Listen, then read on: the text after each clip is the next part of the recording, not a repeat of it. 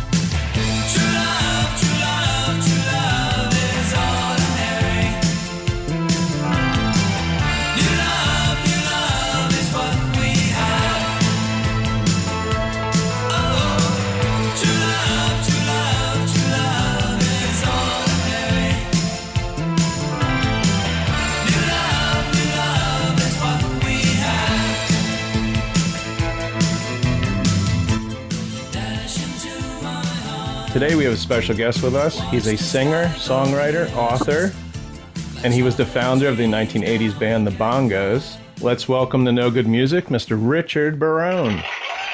Hey there. Wow. Gotta have the wow, what an crowd audience. there, too. I love it. I love it. They're so quiet the rest of the time. Just keep hitting that button and we're going to have a great interview. Okay. All right, good answer. Yeah. Okay. That'll be a 3-hour interview. It works every time. Hey, so I got a question. Do we call you Richard? Do you have any nicknames that are appropriate?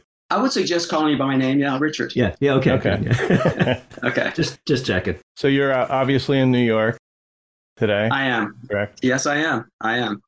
You were born in Tampa, Florida. I was, but I escaped as soon as possible and came to New York. Okay. That's great. Yeah. So we want to start off at the beginning of your musical journey. The very beginning. Well, that's appropriate. Yeah. Now, when I was a kid, I wanted to be a DJ, but I never pursued it. Never happened. But you practiced. You know what I'm saying? You practice on 8-track, recording on 8-track. Yeah, I did my own. Anyway. Good. So did I. Yeah. I find it amazing, though, at the age of 7, correct me if I'm wrong, you were working as a DJ on a local radio station. How did that happen? I was. Well, a few different factors came together. One, I was home a lot because I was sick with asthma a lot, so I couldn't go out and play like the other kids. So I was listening to records on the radio. I was listening to the radio a lot. Yeah. And got really obsessed with the top 40 radio stations in Florida. And I got to be familiar with who the DJs were and what shows they had, et cetera. And so I at some point they were doing that station. It was WALT AM, top 40 station in Tampa. They were doing an event which one of my favorite DJs was going to be spinning live, in a public place. It was I think it was at the beach. Tampa Municipal Beach, which is a small little strip of beach in Tampa, So I asked my mom if she would take me to meet them, and she did, of course. And she always encourages still any of my musical endeavors, and that was the first. That's great to example. Have the support. Yeah. Yeah. So we met the DJ, and he was very nice, and they immediately put me on the air. That's just as a goof. But I think I was able to introduce the record properly. I did well, and they got phone calls, and they said, "Who's the little DJ?" And I stayed on for that show, and then they asked me to start coming back every Sunday. So I had a show called I was part of a show called Beach Party, and I was the littlest DJ on the Beach Party show. It was really a lot of fun. I did that for a while, and so starting in 87, I was on the WALT AM. I guess if you listen to enough radio, enough DJs, you kind of, knew what you needed to do. Yeah, I could emulate the DJ thing, but of course it sounded maybe different as a child doing it, but it worked for them, and it was a good hook for them, and so we did it. And what was good about it was it got me to know a lot about the recording industry, because they would send me a box. They send me records every week. Oh, okay. of top 40 to listen to on awesome. vinyl singles. And so I started like looking at the credits and knowing the label names and the producers' names if they were credited and the writers. And I became obsessed with that information. Mm-hmm. So that was a growing obsession as I was a teenager. And I started producing bands pretty young. You know, at 16, I was producing Tiny Tim. Yeah. I'm not sure if that's in your story, but that's what we're going to ask. Yeah. Next. You know, right. so that was really it was all connected because it was part of my exposure to being in a radio station, learning about the artists and the terminology of being a producer and so in the music industry. You know what I mean? Yeah, right. Like us at that age, let's say, the early teens there, we would just talk about the bands that we like and maybe about the instruments, the singer. But you're talking about record labels, you're talking about producers. You've got a lot of terminology that so many teens and preteens didn't have. Yeah. That's awesome. Yeah. So even the art directors would intrigue me, like who designed the covers. I was very interested in that. Like, so it's like, I love that. I still love all of that. I love the music industry. I'm one of the few musicians that I know that actually loves the industry. And I do work with the industry very, very, very closely, always. Major labels or indie labels or whatever. I'm happy to work with the industry side of it. I find a lot of fun with that. So so as what were some of the early experiences then with producing a local band? What did you learn quick? Well, the first band was my own. I had a punk. This was like by that age. Now the punk movement was starting to happen. So I really loved the Ramones. Yeah. I loved Richard Hell and the Voidoids, and I loved Television, Patti Smith. All of these bands just inspired me to make recordings. And so I had a band. It was a trio, and it was called the Snails. And we were doing like we didn't have very much original material, but we were doing like Sparks covers from the first Sparks. Well, not the first. We didn't do Half Nelson, but we were doing like songs from Come On to My House or whatever current Sparks album was out at the time. Wow. And cool. we did a bit of Velvet Underground. I always loved them, and I love Lou Reed, so we were doing like songs from the first Velvet Underground album and the second one. We recorded a version of White Light, White Heat when I was 16. It was pretty cool. And so we started playing locally and recording. I got into the like you were asking what I learned about recording. Well, I learned a lot because I learned about spontaneity, and I wrote about it in my first about letting things happen. Like sometimes we get too hung up on recording sessions in a plan. And I think plans are important, but I think you have to leave a lot of room for things to happen to have magic on a record. And I learned that pretty early. Like I learned, okay, if we do it exactly like this, it's going to be boring. So I would always then have some element, like maybe bring in some instrument that we didn't really know how to play or something that would be a wild card element so that every recording had something happening that we didn't even expect. Well, it leads to more that's one of my creativity. Yeah. That you're not in this vacuum or this box that the recording and then you have company put you in. And when songs that are so creative and so become popular, even it's because they were allowed to be themselves. Hey, an example of the opposite of that would be U2's Hawk Moon 269. They beat it to death and planned it so much that no one even knows that song. Written and sung by The Edge. They learned to despise it and hate it, and it was buried.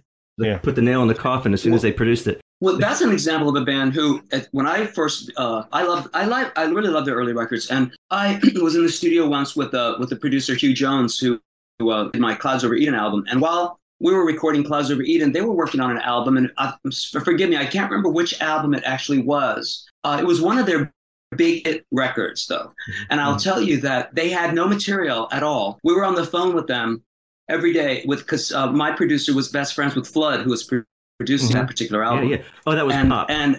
Pop is the produced by Flood. Yeah. Whatever it was, they didn't have any material ready, so they were just creating in the studio spontaneously. And that was actually exciting for me that somebody could do that completely. Like they didn't come in with a lot of pre-written songs, I don't think, for that record. And because he would call and say, "How are they doing today?" Well, they're still working. They were just really creating in the studio.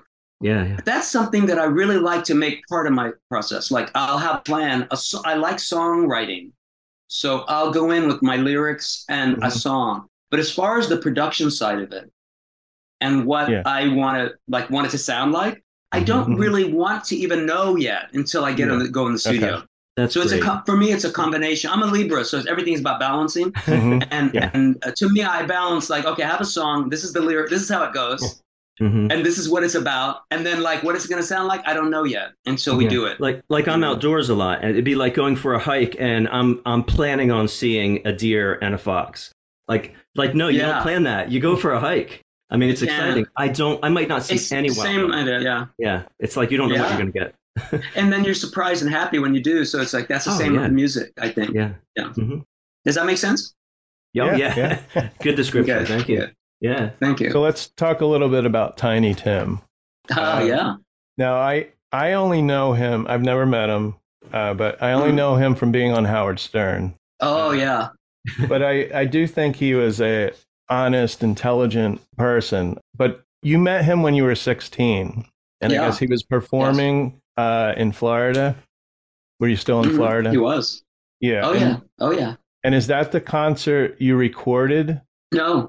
Okay. No, for one thing, number one, it wasn't a concert. He was playing at a really small bar. Okay. So to call it a concert would be really stretching it. Okay. He was playing. You know what Travel Lodge hotels are or were? Yeah. Travel Lodge. It's a chain, and they have like maybe a small bar in the hotel, but it's not really. Yeah. There's like a lounge. There's bar no grand. Exactly. There's no grand space. There's probably no stage. Okay. We couldn't get in because we were underage. Okay. Anyway, so I don't even know what the bar was like because we were outside the door listening. Okay. But I'll tell you, it was a small place. Mm-hmm. When I met Tiny Tim, it was years after, a decade after his big successes, really. Mm-hmm. Right? Okay. And for me, as a 16-year-old, he was a vague memory of like something I heard about when I was much younger. Like I knew him when I was on the radio. I had heard of Tiny Tim. You know what I mean? Okay. It's like I knew that he was a character. Yeah. Well, but it turns out that he was a very, very special artist. And I wrote a lot about him in my current book, Music and Revolution, which I'll hold up here because it's always on my desk. It's always next to me because it's also my textbook for my class that I teach at school. Oh, okay. So there's a lot about Tiny Tim because he opened up my mind about Greenwich Village and about this music scene of the 60s and why it was important. Number one, so he did that. He also opened up my mind about the idea that pop music, does not start with the Beatles. That it goes back decades before the Beatles, that it goes back to vaudeville and before, and the early recorded music is really the turn of the 20th century. The beginning of the 20th century is when, Edison, the cylinders and all the different early water recordings. I have a Victrola, so I put something on from 120 years ago. Right. Well, so did Tiny Tim. He listened in his bedroom. He had a Victrola. He would have all these old records. This was all new to me. I didn't really understand how pop music had a long, long history. So he taught me a lot about that. And when we recorded songs, they were usually from the 1930s. So we made an album it's the album that we have out that I produced for him then. It's called Rare Moments, because that was his phrase. These are rare moments. He would always tell me that. These are rare moments. Rare Moments, Volume 1, I've never seen a straight banana. Yeah, love that title. Now that song... I do too. For me, even at that age, I thought, where did he even find this? But then, of course, later I researched it. It was from 1933 or 1935, and it was actually a song that was a minor British hit for a group, a singing group. I've never seen a straight banana. He had a very funny performance of it. It's on the record, and people can hear it on the streaming services. Yeah, it came out. It finally. This was the problem at that age. I had zero record company connections. I didn't really know Clive Davis then or Seymour Stein or people who then became a big part of my life or friends or associates. Yeah. I didn't know anyone to take it to. So it sat in my collection until 20. So this is like, we're talking years before. It didn't make it out as a record until 2009. Yeah. Right. Yeah, but I had the tapes since I was a teenager. You know what I mean? So it finally came out, and it came out on Collector's Choice Records, and people can find it it's also on all the streaming services. Yeah, I found it on Apple Music. Yeah, it's on Apple Music, and I really love it. You named it Rare Moments Volume 1. Is there more that you're holding on to? Well, yes and no. It's not that I'm holding it. Yes, there's more. I did love recording with Tiny Tim. What we made for that album, I thought was a concise album. Okay, yeah. I have extra stuff, and there's also on the same label. A different label actually. A different label. We did a record called Tiny Tim's America. That to me is another phase of the Rare Moments series. That if people want to check that out, that is a very cool vinyl record. And the songs are a lot of songs, I would call them immigrant songs. Tiny was very interested in the idea of different cultures bringing their songs into American popular music. Mm-hmm. So there's songs that are kind of like German songs or Yiddish and Yiddish songs, and really funny stuff. And from the 30s and I don't think even as recent as the 40s. I think 30s and 20s. Yeah. But immigrant songs. So that's Tiny Tim's America. That's a really thematic album. Those were based on tapes that were found after he passed. Mm-hmm. It seems like he really enjoyed working with me, because when he did die, sadly, in the 90s, he left a lot of the tapes that we had done on top of a stack and had my name on it to contact me. Wow. So nice. Thoughtful. That was very sweet. Thoughtful of him. Wow. So since then, I get called when there's a Tiny Tim project. Often I get a phone call like, "Oh, can you help us finish this project, this album?" So with Tiny Tim's America, I like to add a few instruments because I know he loved to have musical arrangements, Yeah. So I try to add like instruments he might have liked. On that one, we put a tuba and we added some cool. Not a lot of people use a tuba. Yeah.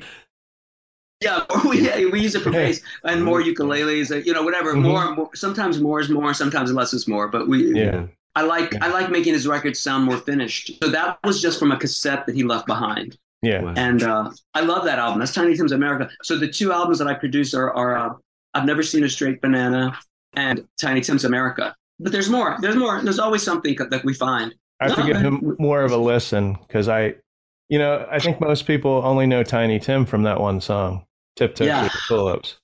And our younger listeners won't even know who he is, and then there's a lot of people that just know his name. I know. That's it. I know. He's just a name. I know. People. Yeah. Listen, for some artists that I work with and some artists that work in my life, I feel a part of my job is to keep their at least their name and their legacy alive. Mm-hmm. Now, with Tiny, the thing to keep in mind when you listen to Tiny Tim is that he's really like a musicologist of sorts, who is performing songs from different eras and really educating us about the history of popular music. Mm-hmm. So as long as you keep that in mind and know that it's frivolous, can sound frivolous, but it's also, there's more to it, And he has a lot of range of voices. They're based on, like, that falsetto is not just something that he created. That is based on a crooning style of the 1920s where men would sing in a high vocal like that. R&B singers have a falsetto they use sometimes. Think of Smokey Robinson or the other. Yeah. Well, there's a legacy of that, and it's like he was going back to that legacy. Men would sing in different ranges, Yeah. And then he made it silly, and he had this effeminacy that he would add to it all. But that is just that's part of his thing, and he was performing in gay and lesbian clubs in New York. Yeah. Yeah. And he made it campy, for that audience. Yeah. It's part of the thing. Yeah. Go ahead. Yeah. So as you became a young adult, what were some of the bands? What were you into? What were you listening to that inspired you to start your own band, to move on to the next band or do your next project? What were some inspirations? Like, think of yourself as the 18, 19, 20-year-old. Okay. At that age, I was listening to a lot of punk rock. Mm-hmm. And I really liked American and British punk music. I liked streamlined music that was really like we said, early U2, where you just had these sort of streamlined productions. I liked bands like the Buzzcocks. Mm-hmm. I liked punk that had a pop sensibility. I liked songs with a hook. Mm-hmm. I liked Susie and the Banshees. I liked all of the bands, honestly. Yeah. When Devo came out, I thought that was pretty cool and modern. Mm-hmm. I like Brian Eno. I like Brian Eno's ambient records. Yeah. I like a lot of music, to be honest. Yeah. Well, you're a lover of music. Yeah. I am. Yeah. I like David Bowie, and my favorite band probably was T-Rex overall. Like more than most anything else, I loved Mark Bolan and T-Rex because it covered it kind of like came between. So it's not like vintage like Beatles, which I love, but T-Rex was like a modernization of rock and roll when it came out. It was like it was like a little more modern stylistically than the '60s rock. And I mean, it was like this was a new sound. Yeah. And I think a lot of punk music comes out of T-Rex. And I think David Bowie got a lot from T-Rex. Yeah. He had his eye on Mark Bolan. Mark was an innovator. He was like a wink at the past and an eye to the future. Yeah. You know. Let's get back to Bowie in a little bit. We'll get back to Bowie. Yeah. Okay. We want to talk a little bit about the Bongos.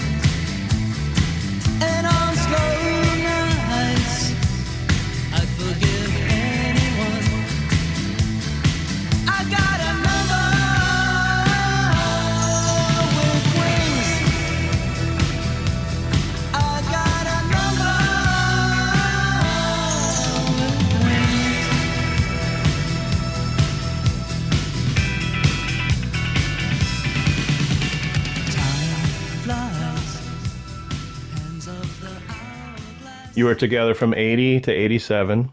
We're still together sometimes. We still play together. We never really, the Bongos never really broke up. All of us, not just me, all of us wanted to do other things after we had been playing solidly for 7 years. You know, we had other ideas that we wanted to do, and we're different. I mean, even though we came together and could create that sound, we have a lot of different musical desires that we wanted to cover. That were always exactly like the Bongos. So we stopped performing around that time, but then we've certainly reformed and regrouped all the time. Like whenever something comes up, this sounds fun. We played at Lincoln Center last year here in New York. Oh, okay. And we played several shows, outdoor events in Philadelphia and New Jersey, just area things. When we get together, we try to do a few shows together, and then everybody goes back home. They don't all live here. So you're still together, just taking it slowly, just here and there. Yeah, once in a while. Like it seems like in the summers we sometimes do. Not this year, I don't think, but we do have some releases coming up here. We re-signed with RCA Records last year for our catalog. So what we're doing is we're doing like catalog releases that did not come out then. Or like we're finding tracks that we had remixed or created then that never came out. So we just put out a dance remixes a couple months, 2 months ago, I think. Comes out through Sony Legacy, but it's RCA Records. Yeah. And then this year will be an anniversary of Numbers with Wings, our first RCA EP. And so we're doing an expanded version with I think 9 to 12 live bonus tracks that we've never released. That'll come out as part of that project. And probably in September. I think September was the anniversary month. So the years that you're talking about, the early to mid 80s, this is definitely the time of music videos, MTV and then VH1. And so, Numbers with Wings. Yeah.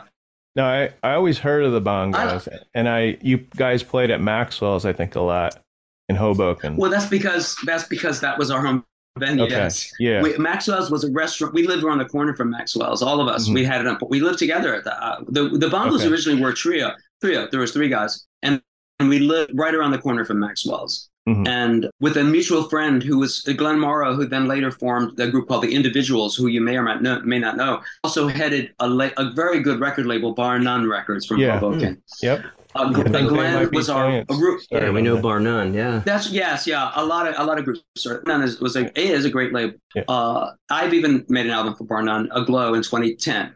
But they also have Yola Tango and other groups. A very good label. Well, Glenn was our bandmate originally when we were starting to play together. And he and I went to Maxwell's, which was a new restaurant that had just been purchased. It was an old bar. It was called Maxwell's Tavern. It was literally a workers' bar for the Maxwell House coffee factory workers. Oh, okay. But a young family purchased it and made it into a more modern restaurant. But they had space, and we thought, wow, they could have music here. So we went to the owners, the Fallon family, Steve Fallon, and said, could we? Do you want to have live music here? We could do it, And we started playing there. We were definitely the first band that played there. We set up in the in the restaurant. It was in the restaurant area. There was no stage. We just set up where the tables and chairs were. We set up our band, and it was fun, but it was also problematic for a restaurant because we were loud, and the wine glasses would shatter and things would rattle.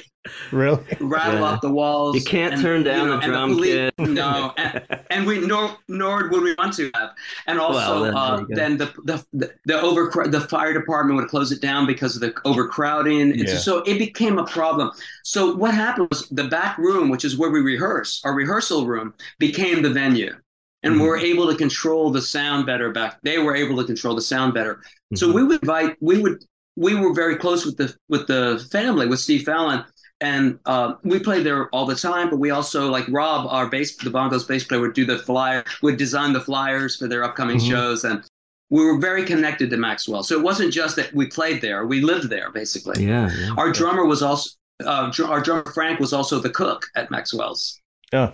He was the cook, and he wrote he created the menu for Maxwell's. So we were very connected to that venue. So we were through when it became so popular, but it was a surprise because that was just our local hangout. Wow. Great story. So, Numbers with Wings? Yeah, let's talk about the song, Numbers with Wings. That was your biggest song. You had a video on MTV. I think our biggest song, yeah. Okay, biggest in terms of exposure, not biggest in terms of sales, but it was, okay, so we had got signed very early on to a British label, which I loved, named Fetish Records. Okay. Fetish was a very cool British label that had mostly industrial. Do you know what I mean by industrial bands? Yeah. Oh, yeah. Throbbing Gristle was on and, Fetish. Yeah. Yes, right.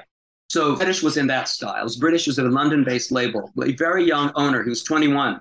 So, of course, to us, he was old because we were not yet 21. I remember those days, 21 was old. He was 21. He owned a label, Fetish Records. So he wanted to sign us. So we did. We were quite happy to get signed, and we signed Fetish Records, made a lot of singles for Fetish. All of those singles, and I really enjoyed it. We went to England and toured Europe based on our connection with Fetish Records, and he was great with us.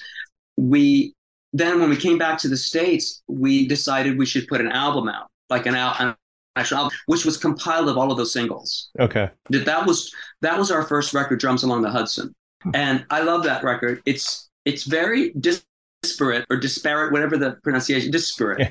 Like the songs are really different because they're done as separate singles, but they hold together. They come together really in a nice way on that album. I love it. So that was Drums Along the Hudson. Of course, most of it was really recorded along the Thames. We were in England making that record, so it's really mistitled because we were not along. I live along the Hudson now. Yeah, right. But we were not here. We were in England making most of that record. Yeah. But that came out, and then we got a great opportunity to tour with the B-52s. Okay, wow. Yeah, we want to get in there. Okay, yeah. Tell us about that. So B-52s. Well, it was I love them, and they were fantastic to tour with, and the band, they really worked well together with our sound and their sound, and even the staging of it looked really cool. The way that they had a great stage, and it's big venues. Now we went from Maxwell's to very large venues. And we learned a lot about a tour from them, right? But it was during that time that RCA started sniffing around about what we were doing because we were getting big audience. We were playing to big audiences. We were making videos before Numbers with Wings. We had videos for at least 3 or 4 of the songs on Drums Along the Hudson also. So we were making some noise. We also were on the Billboard chart with the T-Rex song Mambo Sun. Okay. So we already had established a lot before we signed to RCA. Right. So you're well received along with this tour, along with the B-52s, touring the entire U.S. or touring where? Oh, yeah. Mostly the U.S., yeah. I mean, U.S. for sure, but not all of the U.S. We did at least, I would say, between 30 and 40 shows with them that year. For some of our younger listeners, the B-52s, in my mind, very instrumental in bringing a new sound, just bold and powerful right there. And I think it's 1979, the album. You think of the 80s. Right. But, so it was 79 for them. We toured with them in the mid-80s. Yeah, right. Because we toured with them when they made their album called Mesopotamia. Do you know that one? That was produced by David Byrne. Okay. Yeah, Mesopotamia is really very cool, almost experimental in a way. And that was that. It's cool, quite cool. Yeah, so David Byrne. So you can imagine the Talking Heads lead head is producing. That. And that was a really fun album. So that we were touring with them when they were promoting that album, and it was an absolute blast. And we did end up back in my hometown in Tampa with that show. So my parents came to see us play with the B-52s. And that was really fun because they hadn't really seen us on tour too much, so that was fun for us. Okay.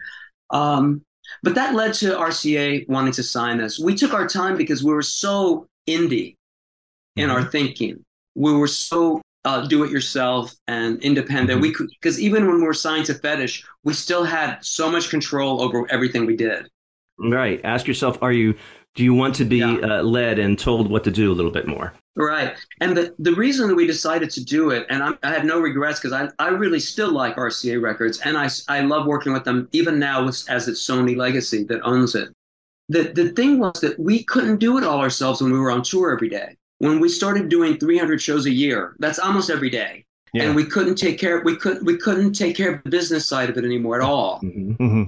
And so then that's when we decided, just as a group, we're like, yeah, let's go with a company that can help us do it, because we really could not do it anymore. When it was just Rob and I, it was Rob Norris and I, when we were kind of, putting together our press kit, and we were having a lot of fun doing it ourselves when we could. But then there was no time for it because we were always on the go, always trying to get to the next gig on time. And there was always a record store to visit, a radio station to visit. There was no, you had to always do a whole day's worth of activities. Yeah. It wasn't just the show at night. If it was just the show at night, we might have been able to still self-manage. But when we had to have a schedule of record store signings and, like I said, radio interviews at more than one station in each city, and then do a sound check, and then a concert, and then an after party, and then be on the road to the next show. Yeah. Sleep and then travel. There was no sleep. There was never any sleep. But you think maybe it would be probably a little easier now with technology, but because think of that, back then there's no cell phone. Yeah. Like even if you had to reschedule something, or you could get on your laptop if you had Wi-Fi at the hotel. Like what the kids don't understand now is you actually said the words often, "Where's a phone?" I need a phone. I mean, it's like unbelievable to some of our young listeners, the lack of communication and information flow. That could also be good. So, let me tell you, creativity is better without a lot of communication sometimes. Oh, yeah. Right. Yeah. But partially true what you're saying, but partially not true, because we had to physically be at these different places, not virtually. We had to physically be in a record store to sign records. We had to physically be at a radio station. So even if I was like Instagramming the whole time or whatever, it doesn't matter. I still wouldn't have time to take care of the contracts and the next, advance the next shows and all those things that we needed a team for. Even that, and we were pretty early. By the time I was a solo artist, my tour managers were already hooked up with the internet right away. We were already we were doing advanced work on email at the very beginning of its availability.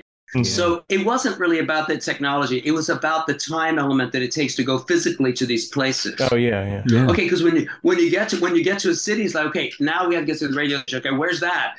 Where's the record store? And now we have to get to the venue. It's just too much. It was too much. So we were quite happy to sign with RCA. I really liked it. I mean, not all the guys, I don't think, felt like it was the best thing for us at the time. Okay. And, it's very common for musicians to complain about their record labels.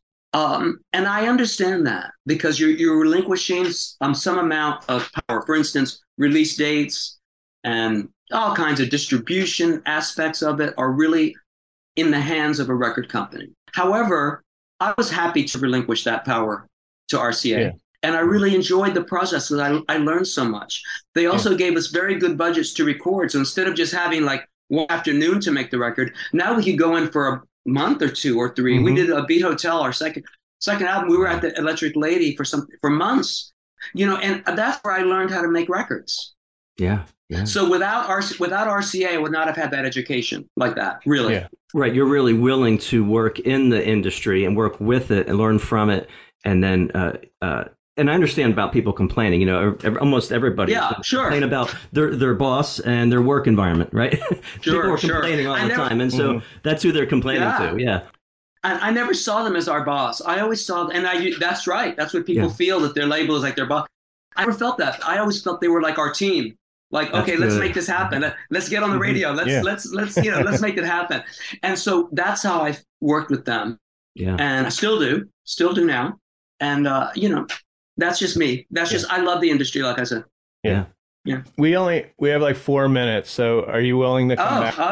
But sure. Are you willing, because then we'll get into your book and we'll get into Bowie and the shows that you're doing. Book and Bowie. Yeah. All right. Yeah, because I definitely want to tell you about not just the book, but the Carnegie Hall book concert on November 19th. Oh, that sounds great. New York. Okay. All right, let's take a non-commercial break. Okay. All right.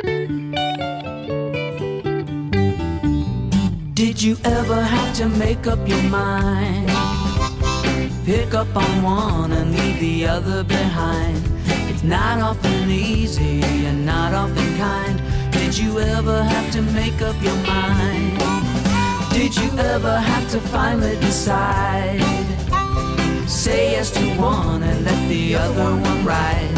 So many changes and tears you must hide. Did you ever have to finally decide? Sometimes there's one with big blue eyes, cute as a bunny, with hair down to here and plenty of money.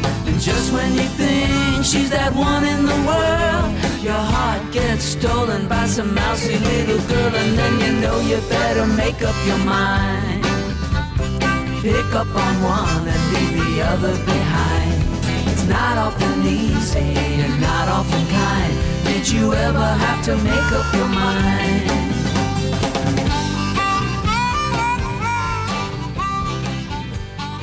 Welcome back to No Good Music. No damn good music here. I'm sorry. Did I say damn? Is that bad? Uh-oh, the book. Welcome back. That's all right. Oh. All right. Settle down. Thank you. Okay. Thank you. Look at the signs. It says applause. It says when you're going to applaud. Thank you for coming back. Wow. My pleasure. Was that a reference to a John Sebastian song? Yes. Welcome back. Yeah. Yeah, he sang the theme to the Welcome Back Kotter. Yes, I know. He plays a big part in my book. John Sebastian does. He was really integral to the Greenwich Village scene from the very beginning because he was born here or lived here on Washington Square Park. Yeah. And he had a big resurgence with that song. So you're friends with him, I take it. Of course, yeah. The I love your last album. I think it was from 2016.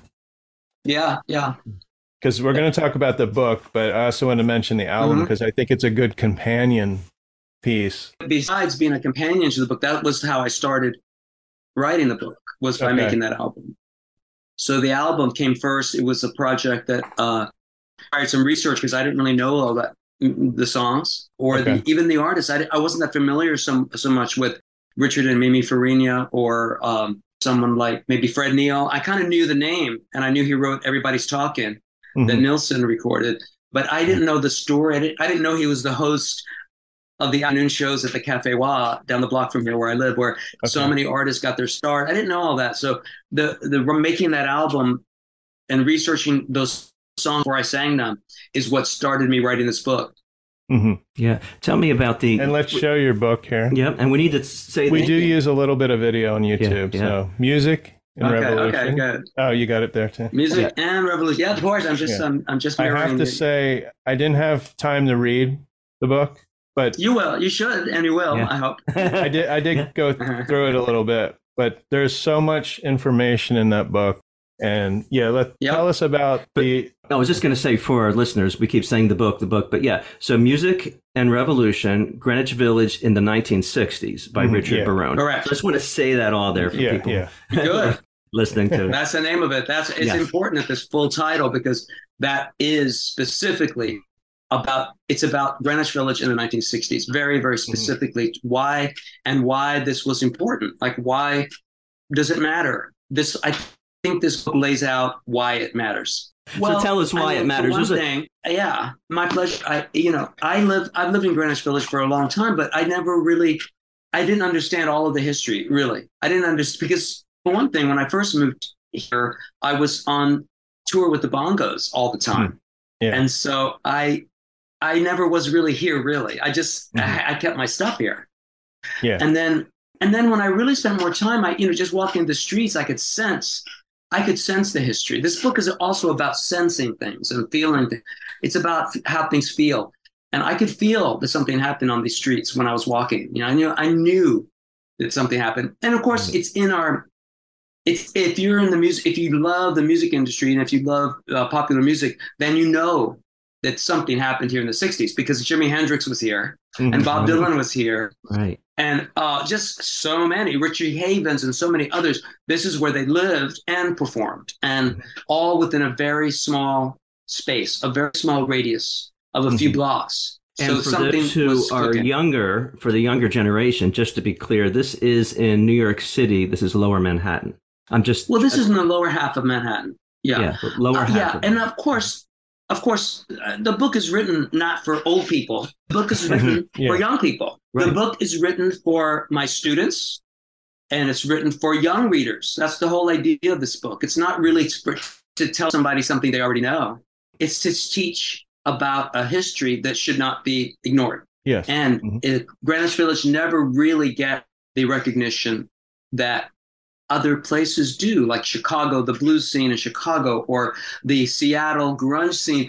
They all get a lot of love. But Greenwich Village was really the instigator of a lot of that, because this is at that point in the 60s is when artists took control of the music industry. You have to realize how important that was, when artists demanded on recording their own songs that they wrote instead of being handed material. Think of how just that simple thought, that idea, was groundbreaking, that the record label no longer say, okay, here's 12 songs you're going to record for your album. That's how it used to be. Yeah. When they would often get the songs from the Brill Building or the song factories that would crank out songs for you. Right, or you would cover songs from Broadway shows. Even the Beatles did songs from The Music Man. Or, it was very common to not write your own music. Yeah.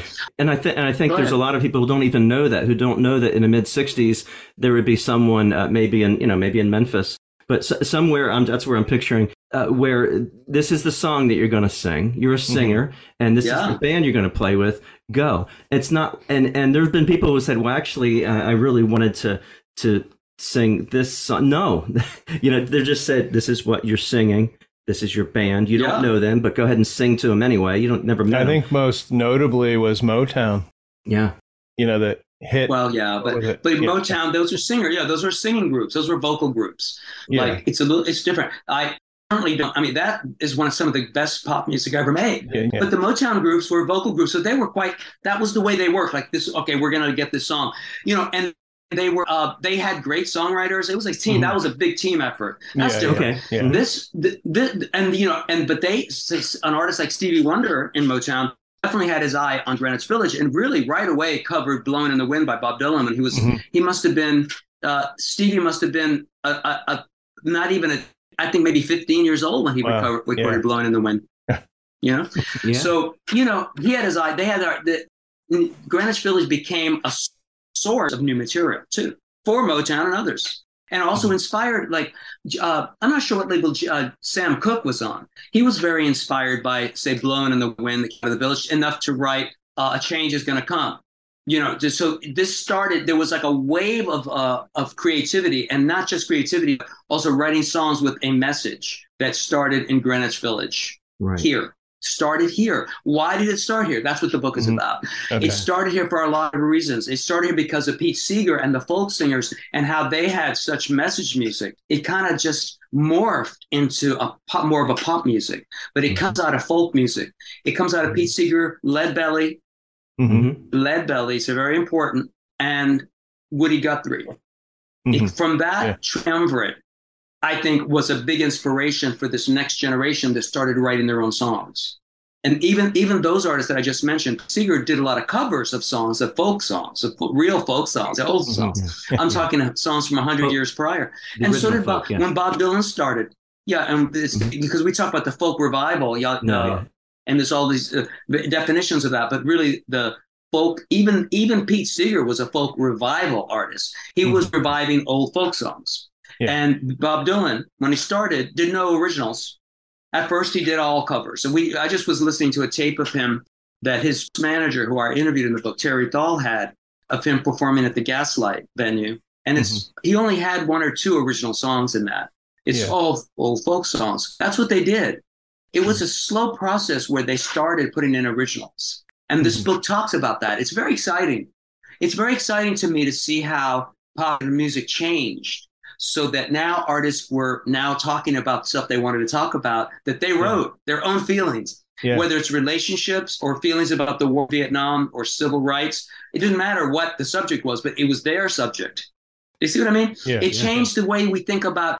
Now when we see artists, we imagine that they probably wrote what we hear them sing in the most part. When we hear Coldplay, whoever we hear, you imagine, you just know that they wrote it, More so with bands, though, because I know a lot of pop artists use the same, like Kelly Clarkson uses the same writers that Pink uses. I mean, maybe Pink co-writes some things, but I remember there's still that, the new Beyonce album, which we do a podcast where we randomly pick 3 albums from last year. On a top, and we have to listen to them. So I had to listen to them, study them, review them. But what I'm getting at is that the one song, when you go on Apple Music, you can see at the top who wrote the song. And no lie, there were like 18 songwriters. I'm like, how can one song, okay, you write this line, I'm going to write 18 people to write a song. Richard, maybe you have an answer to that. How did that happen? That's not normal, right? That's a financial thing. Yeah. Oh, right. Right. Financially, 18 people. Yeah. Those people all want a cut. Yeah. They want a piece of the action. Okay. I can't imagine writing a song with 18 people, but if it works, but on the other hand, if it works for them and, someone contributes one idea or who knows what they're just there. They're part of this team that wrote it somehow. Yeah. That's fine. That's fine with me. I'm a very accepting person.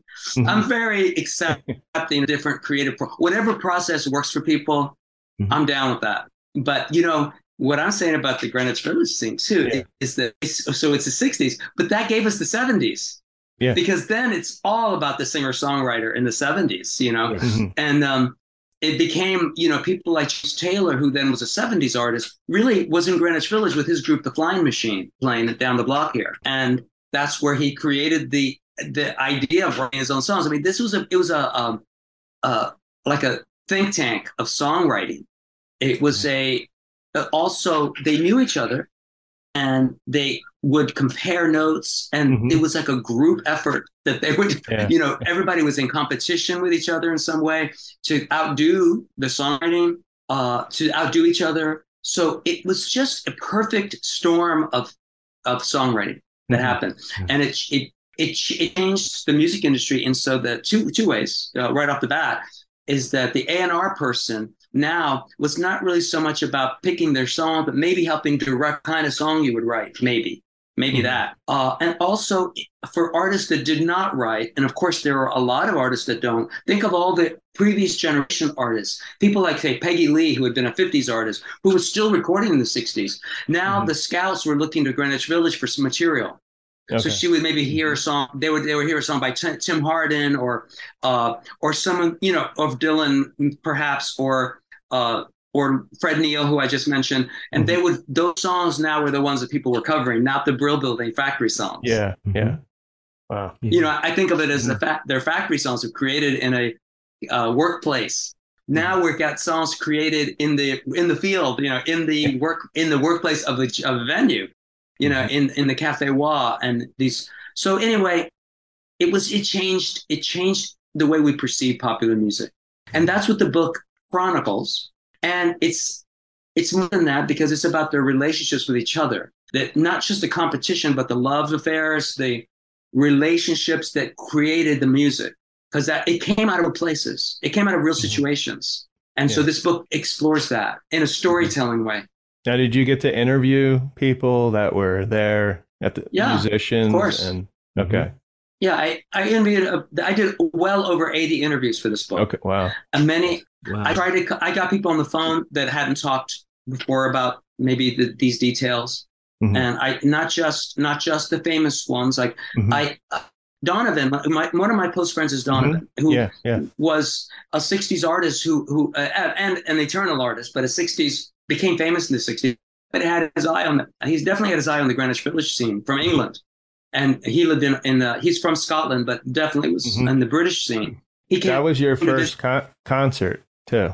Is that correct? It was. That was, yeah.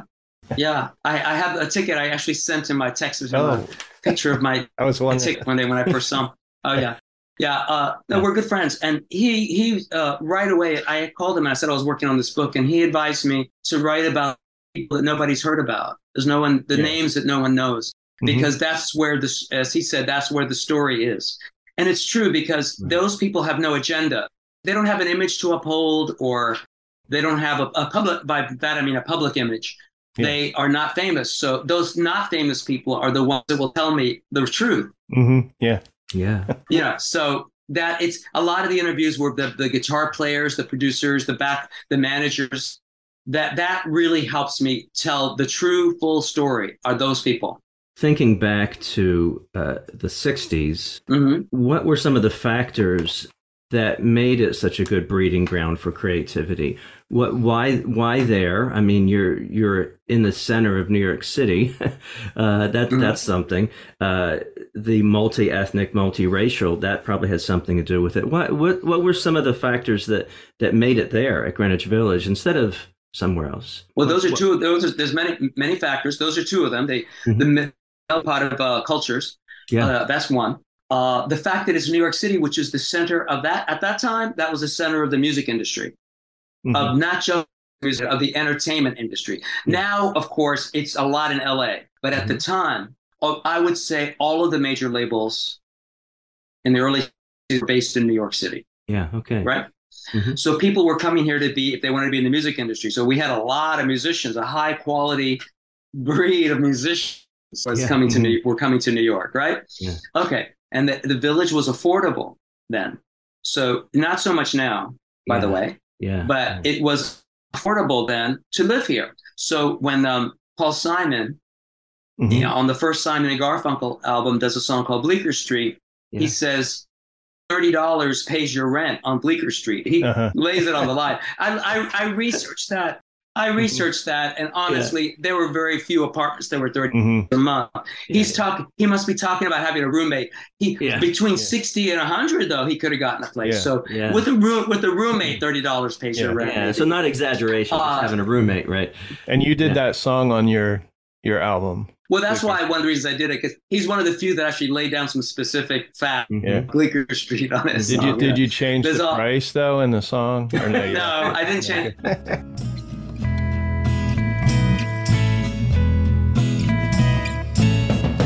Poet reads his crooked rhyme.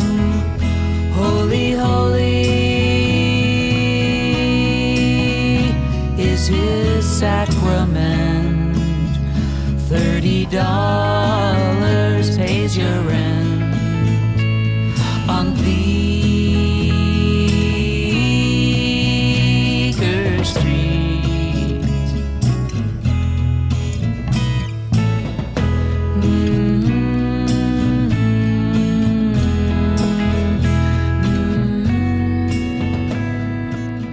I didn't make it. I did not make it market value, because now it would have been $10,000. It would have been $10,000 pays your rent on Bleecker Street. It would have been, honestly. It's like paying a $1.50 just to see them on. Right. Yeah.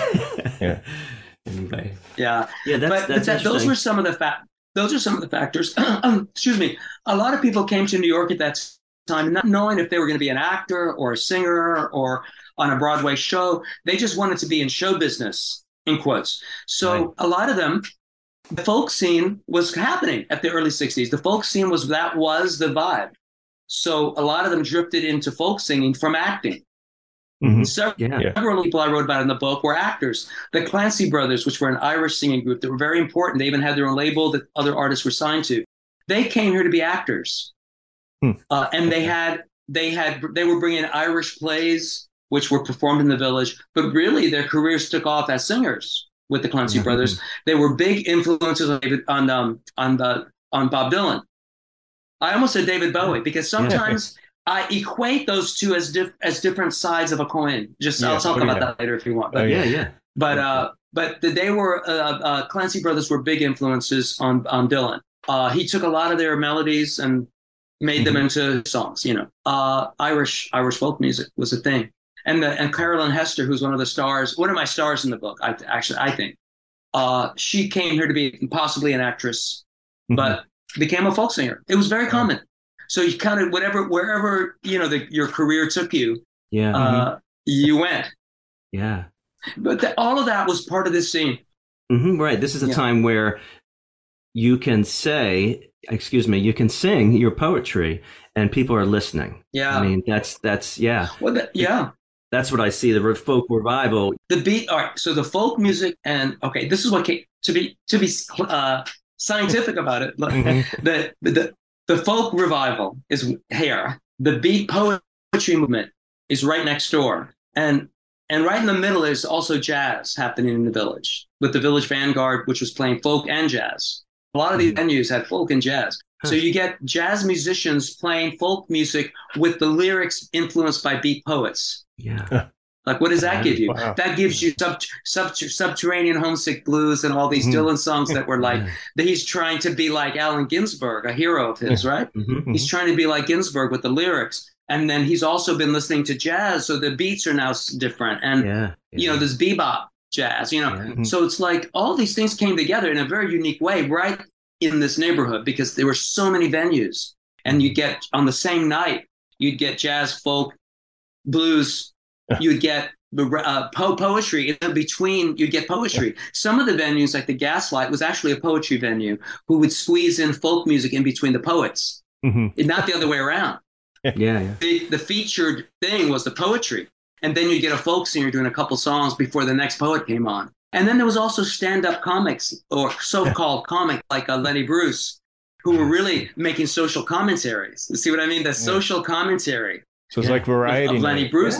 Huge variety. But all of that. But that becomes the song. That becomes part of the songwriting. All of those things together. And that was almost like back to vaudeville. You see what I mean, though? Okay. With all the different acts. Yeah. In a way. Yeah. Sure. That showbiz, that tradition of like a show. Was definitely part of. That's a lot of venues would book it that way, so that it wasn't boring. It wasn't one after another the same.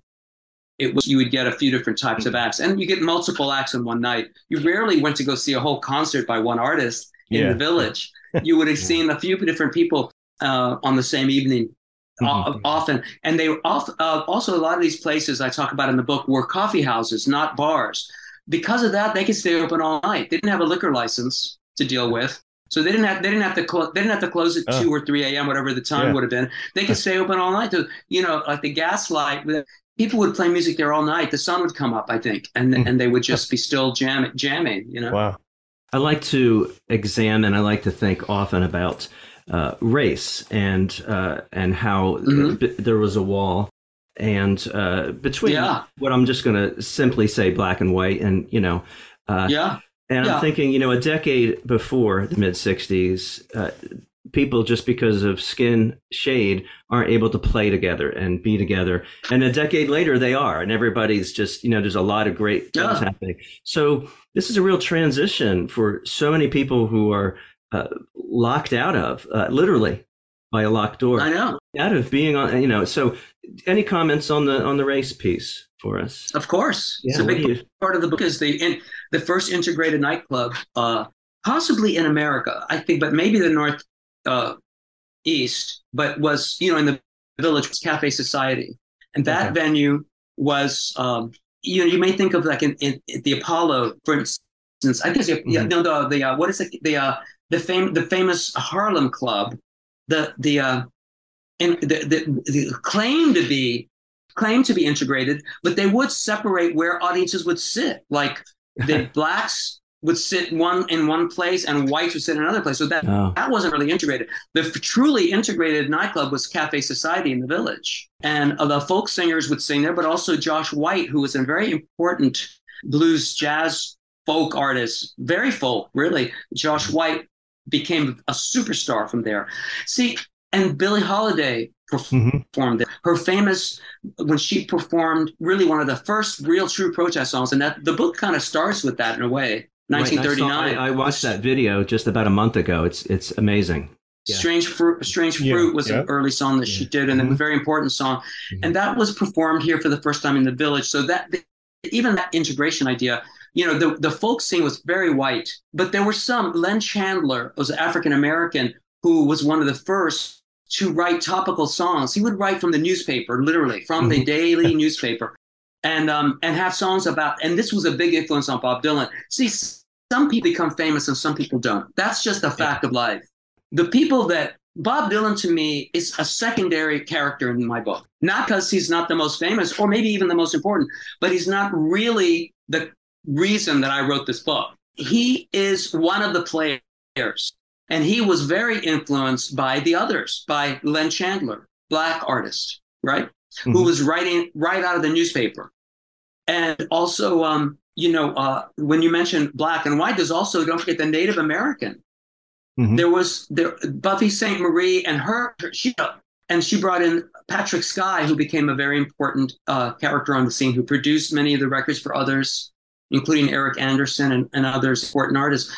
Like, these were Native Americans that also had not just their presence and their style, but also they had something to say about how Native Americans had been treated. Yeah, yes, integration in the Village was important. Oh, absolutely. So it's not just black and white. There are other factors too. There's also the Latino, like Jose Feliciano was in the Village as a Puerto Rican. It was hard for him at first. A blind, young, teenage Puerto Rican playing acoustic guitar in the Village, Yeah. It's like he was he felt like a bit of an outcast, I think. Sure. I know him. I performed with him, and he's a brilliant artist still. But, I'm not sure he felt so accepted by all the others on the scene. I was happy to put him together with John Sebastian. We did a show in Central Park in 2018, and I had Jesse Colin Young of the Youngbloods and Melanie and Rhea Muldauer. Melanie. I said Sebastian. Oh, she's great. Yeah. She brought the house down. Yeah. She was in the same room with B.B. Buell, and I mentioned that I was going to be interviewing you. That's cool. Yeah. Oh, really? Did you mention? Yeah, B.B. Buell is a dear friend of mine too. Yeah. BB's great. We just saw her do a book event here in New York. She has a new book out too, called Rebel Soul. I bought that. Yeah, there it is. Yeah, she autographed. Yeah, very cool. Her Jimmy was there. She's great. Her boyfriend. Yeah. Oh yeah. Yeah, of course. Yeah. Husband. Yeah. Okay. Husband. Yeah. Oh, okay. But yeah, that part of it is a part of the story and an important part of the music. A lot of the songs that were the first message songs that came out of the Village were regarding civil rights. I think you know that. I mean, it morphed into being more songs about the Vietnam War or anti-war songs. But the very first batch, I can't say the very first. Some of the first protest songs actually dealt with the Cold War, which was the threat of nuclear war hanging over these artists. Now, don't forget their ages. They're barely 20 years old, and they're coming into a world in which they could be bombed at any second by Cuba or Russia. Yeah. Really Russia. Through Cuba, because that's where the missiles were, And so this is after the Korean War and before the Vietnam War. Is that correct? Yeah, there's that pocket. Early 60s. Some of the first songs were cold. Early 60s were really some Cold War songs, but then it morphed into Dr. Martin Luther King. Civil rights, folk music, and civil rights were very hand in hand. And one of the reasons they were was because Harry Belafonte was on the folk scene here in the Village. Did you know that? Like Harry Belafonte was performing folk music here at the Vanguard. That's where he made his big debut. And he was very close with Odetta, African-American folk singer. And And he would through his friendship with Pete Seeger, he was able to bring folk singers to sing at the marches and the March on Washington, especially then in the later '60s. Did not know he had a big part in that. Yeah. Harry Belafonte was a curator of the music for these events, so he would bring in the folk singers. Yeah. So folk and the civil rights movement were very hand in hand in the early '60s. Yeah, and but Harry as the '60s progressed, Harry just passed away recently. Is that correct? I know. Yeah. He did. I got to work on a beautiful tribute by Donovan to Harry Belafonte. We went to Jamaica to Harry's where his family came from to do a tribute to Harry Belafonte in 2019, right before the pandemic. Yeah. But yeah, great and very important artist and activist was Belafonte. But he was part of the village scene. So he's a big part of the book too. There's a lot of characters. This is not just a two-person play. This is, and that's what I mean about it's nothing to disparage Bob Dylan, but he's not the most important. Yeah. I mean, someone like he's the most famous, and that's great. Oh yeah. But he's not the most important because some of the instigators were real instigators that were true instigators, but there's a lot of them. It's not just one. Yeah. Belafonte's one, and there are many. And you'll see in the book Phil Oakes was one of the most important topical type song. I say that in quotes because he wrote everything, but he also wrote important topical songs. Yeah. So I urge our listeners you can probably get this on, do you have a website where they can get this, or Amazon? People can buy it anywhere books are sold. It's at Amazon.com. Okay. And it's also at my website if they want a signed copy. If you want a personalized copy, then they go to my website, richardbarone.com, and the shop tab. But it's at all the places that sell books, Amazon, and everywhere. Yeah. Okay, so we got about 10 minutes left. Yeah. So what about? So we want to get into the relationship. I don't think about Bowie when I think about Bob Dylan. Is that what you're thinking? Old now. Yeah. I mean, I think the reason I think of them as similar, as different sides of a coin, as I said earlier, is because they both created personas. Well, personae. They created Bob Dylan from Robert Zimmerman, created a character. It's important to know that, really. Yeah. And let me just decline a phone call that's coming in. Okay, because then I can get serious. I think so Bowie created many characters. That's right. Yeah, he did. Yeah. Well, Dylan sort of did. He created his first persona, which was very earnest, and it was very blown in the wind. It was very songs about civil rights, etc. But then he immediately switched into a very sort of arrogant a character. Who did like a Rolling Stone and like these very aggressive rants. Yeah, that's a character. Okay. This by the early '70s, he's got this he's putting white clown makeup on and became the character on the Hard Rain tour. But it was really the what are they called, Rolling Thunder Review? Yeah. Where he brought the David Bowie's guitar player Mick Ronson, if that's not a clue, I don't know.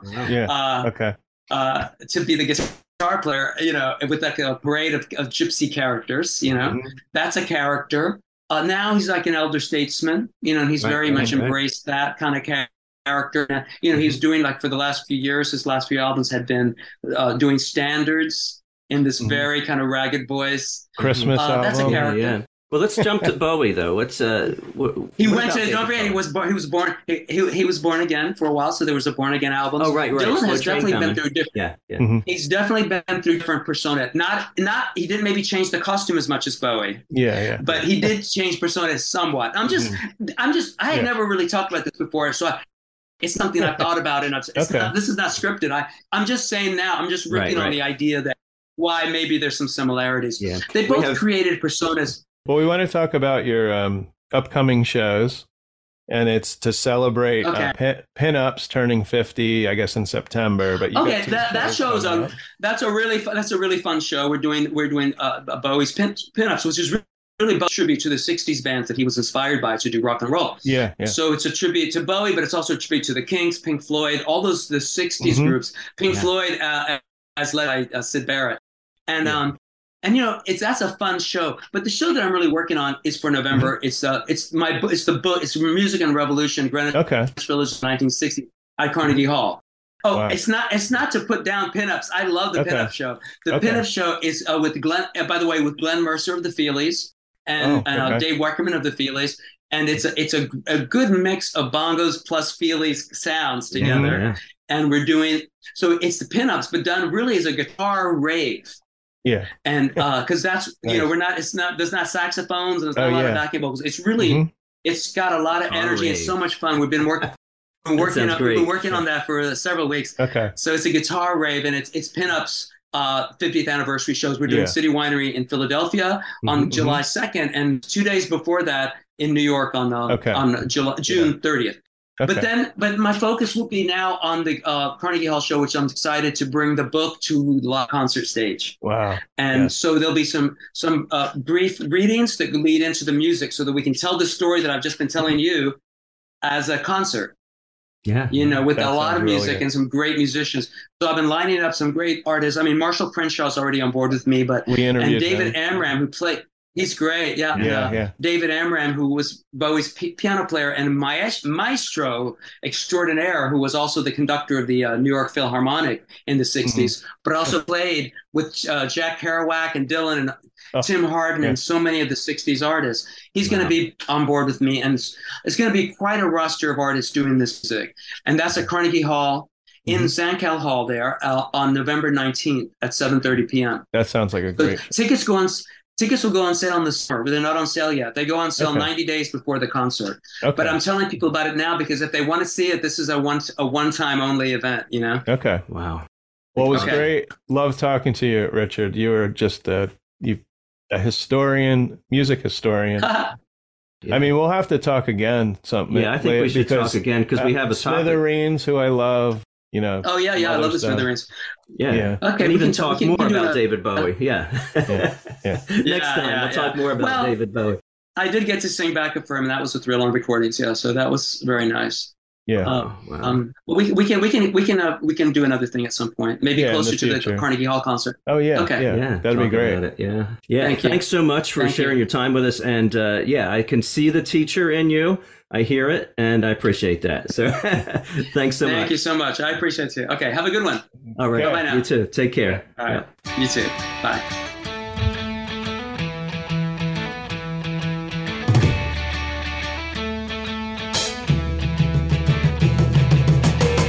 Flashlights were ready, that's what she said to me. Flashlights were ready, that's what she said to me. Some assembly required, that's what I said to her. Some assembly required, that's what I said to her. Oh, we're gonna glow in the dark. We're gonna glow in the dark tonight.